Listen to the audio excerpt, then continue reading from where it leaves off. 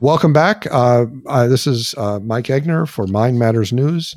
I have the pleasure and privilege of interviewing Arjuna Gallagher. Mr. Gallagher is from New Zealand. He is a Hindu. He has a superb YouTube channel called Theology Unleashed and has released a wonderful documentary that I highly recommend.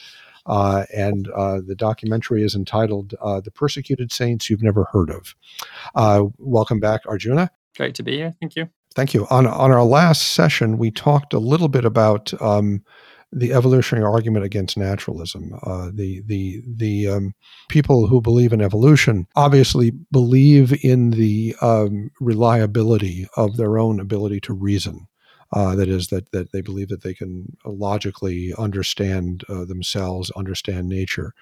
But a number of philosophers and theologians, particularly Alvin Plantinga, have put forth an argument that if our mind, our ability to reason, arose strictly through evolutionary means, that we have no reason to trust it, to trust our ability to reason as a way of ascertaining truth, because it evolved as a way to reproduce, a way to maximize the number of our offspring, not as a way to understand truth. So how do you feel about the evolutionary explanations for the human mind? One thing I want to say first off is that I think we can know that we have an ability to reason even if our worldview doesn't explain that. So like we can have a self-evident understanding that I have an ability to reason as a first principle, even if our worldview doesn't support that. So the argument for God from this, it's called in philosophy, the argument from reason, would be that there's a contradiction between the worldview and the ability to reason, not that the atheist is unable to reason or doesn't know that they have an ability to reason. So that kind of is a rejection of presuppositionalism. Some people might be upset by that, but a lot of people will be satisfied. So Donald Hoffman wrote a book called A Case Against Reality, where he argued that evolution. He thinks that evolution can explain us being good at math because there's survival advantages to being able to do math well, I suppose. I don't know if it explains being really good at understanding highly abstract concepts, because you can imagine the mathematician, that's pottering around being the one who comes and gets eaten by the bear because they're not paying enough attention to the outside world, right? Right. Well, it would seem to me there'd be a fairly simple way of testing the hypothesis that evolution was the source of our ability to do math, just by checking the reproductive success of mathematicians as compared to, say, for example, rock stars. I think that, the notion that that sort of esoteric mental activity makes you reproductively successful, that doesn't seem to be too credible if you just look at the average high school dating scene. Mathematicians are not reproductive superstars. So it's kind of hard to buy that argument. Yeah, the counter argument might be group selection, that a gene pool which is capable of producing these kinds of intelligences is better at surviving, even if the people with those kinds of intelligences don't have a better reproduction rate. Yeah, sure. You can make that argument, but then that gets into the whole problem of group selection versus selfish genes. That it would seem to be that at least within the population, that mathematics would be a vanishingly rare thing, because everybody else would be reproducing because the mathematicians have conferred them benefit. So you get fewer and fewer mathematicians as the generations go along. But you kind of get into what I think is kind of a crazy Darwinist kind of way of reasoning that doesn't make too much sense to begin with.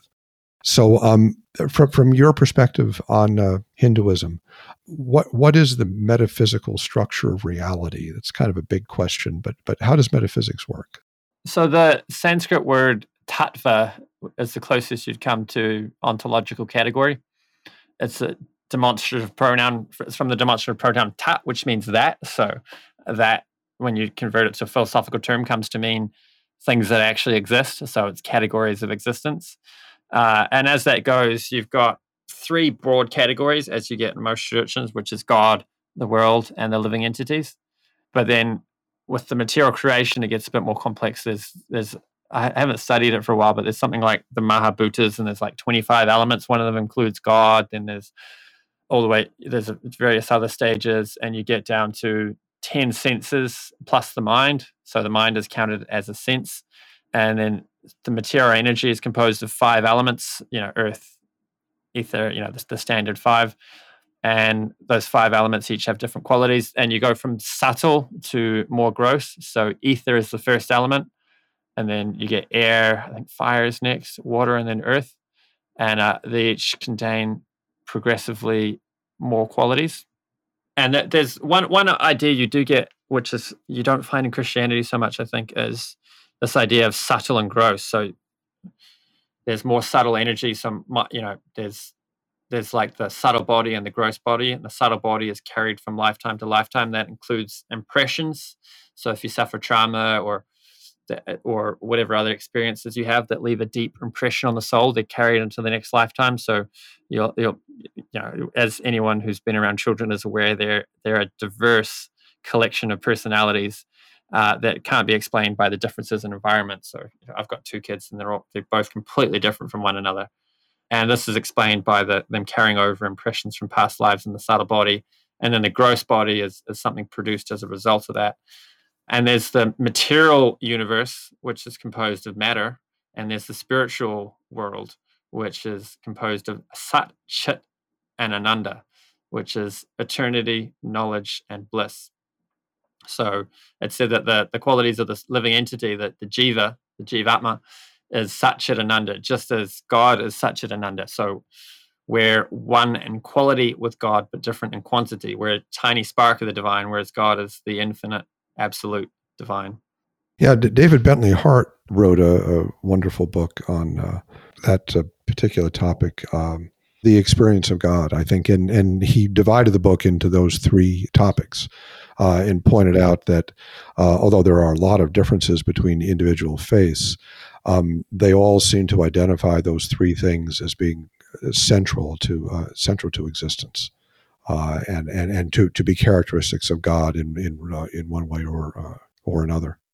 Yeah, it's called The Experience of God, Being, Consciousness, and Bliss. Right. Yeah, I highly recommend that book. It's really good. And you had a chance to interview David Bentley Hart on Theology Unleashed, right? Yeah, I've had him on twice. Once it was just me interviewing him along with a fellow Christian, and it was really interesting. He was a good sport.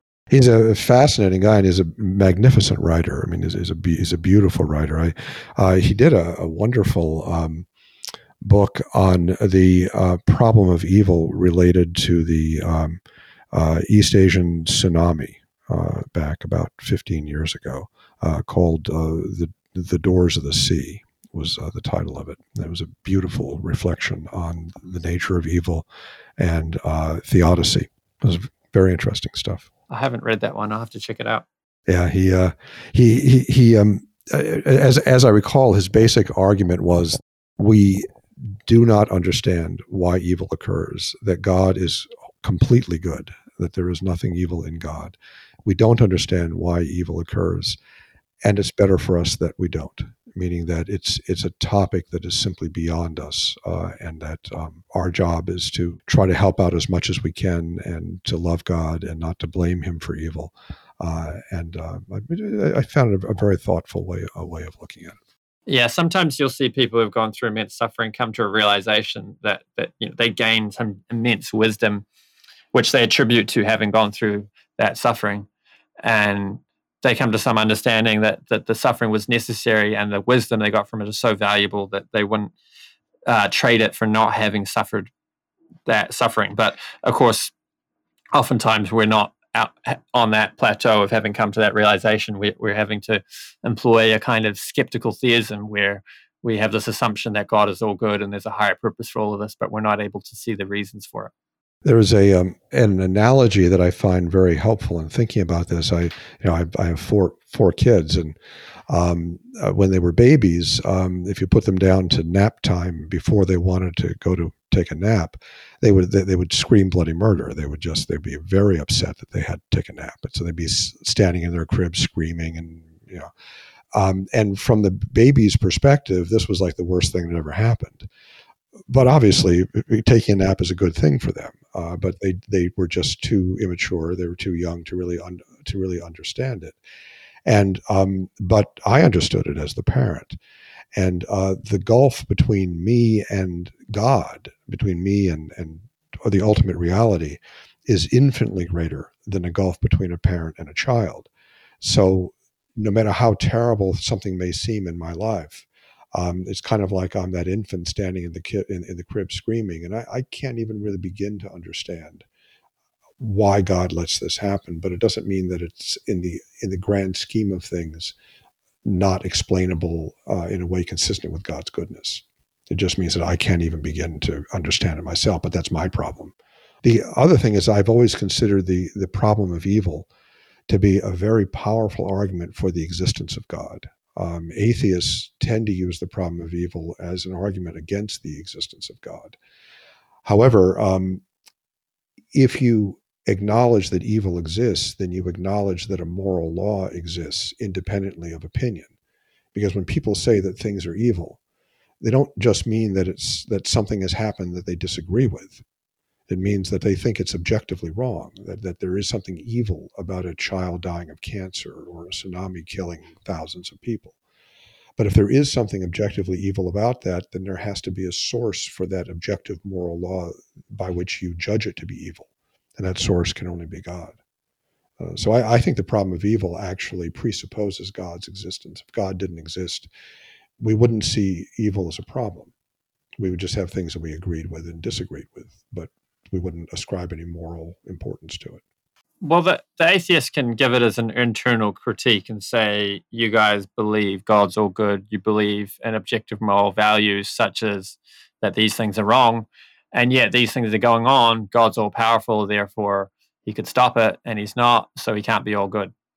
That's an argument they can offer. But often when these people say these things, they genuinely believe that it is objectively wrong for these things to happen. And if they do hold to a kind of objective morality, then the argument flies. I've heard William Lane Craig describe that, and I think he was talking about this specific argument. Often there's two premises to the argument, from objective morality to God's existence.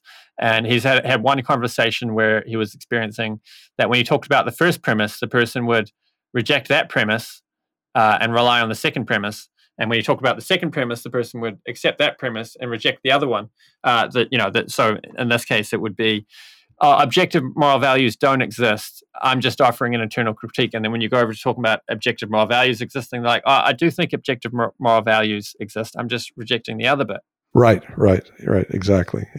Another point on the problem of evil is in the Hindu traditions, it never really came up, and I've often puzzled over that.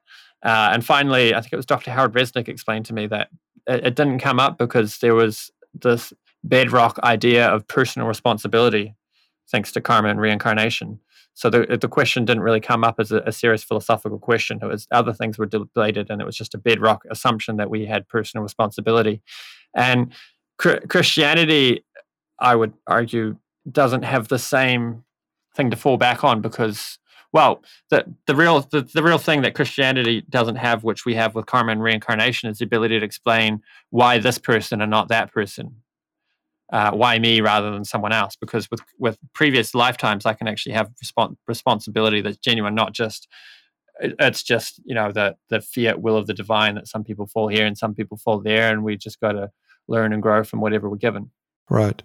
Yes. But the difficulty with ascribing responsibility based on prior lifetimes is that it very much presupposes a moral lawgiver, which certainly requires a personal God. I mean, I don't see any kind of mechanistic, in any credible mechanistic way, how moral problems in previous lives could be punished in future lives or rewarded in future lives without a personal God. So I'm not sure that Hinduism necessarily solves that problem. It just removes it one generation. Yeah, you still do need God. I was doing a comparison between the Hare Krishna views and the Christian views. There's plenty of views you could argue against using the moral argument or using, that the karma and reincarnation point can't be explained by plenty of other Hindu views which lack a personal God. Sure.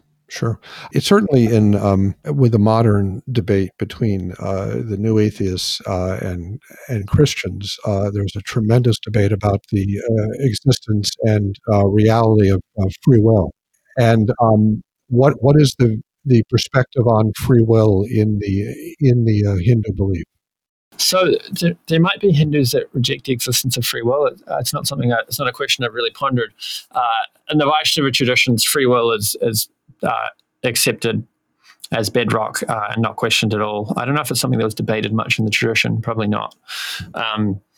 So yeah, we're free agents. It said there's 5 factors of action, so we're not 100% free.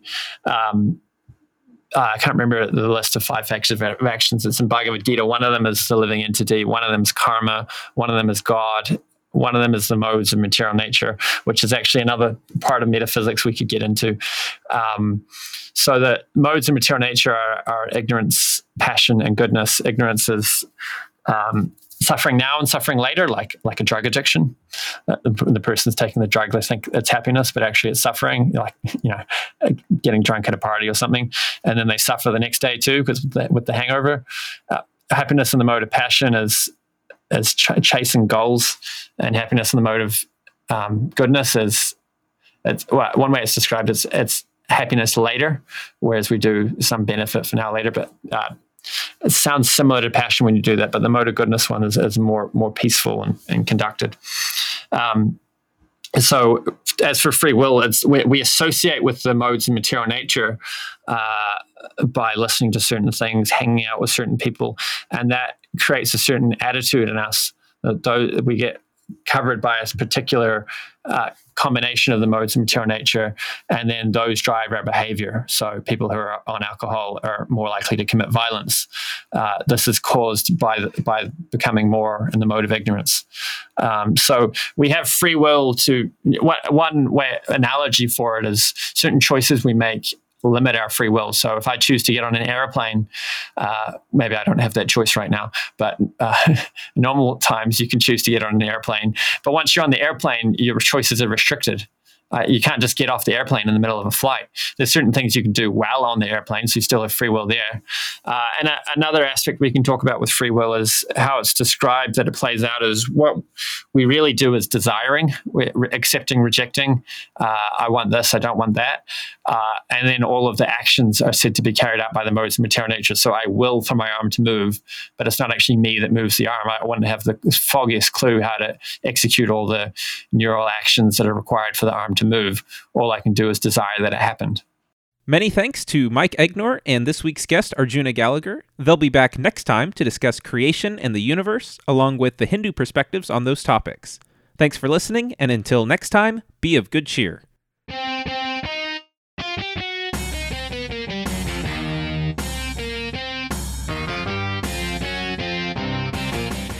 This has been Mind Matters News. Explore more at mindmatters.ai. That's mindmatters.ai. Mind Matters News is directed and edited by Austin Egbert. The opinions expressed on this program are solely those of the speakers. Mind Matters News is produced and copyrighted by the Walter Bradley Center for Natural and Artificial Intelligence at Discovery Institute.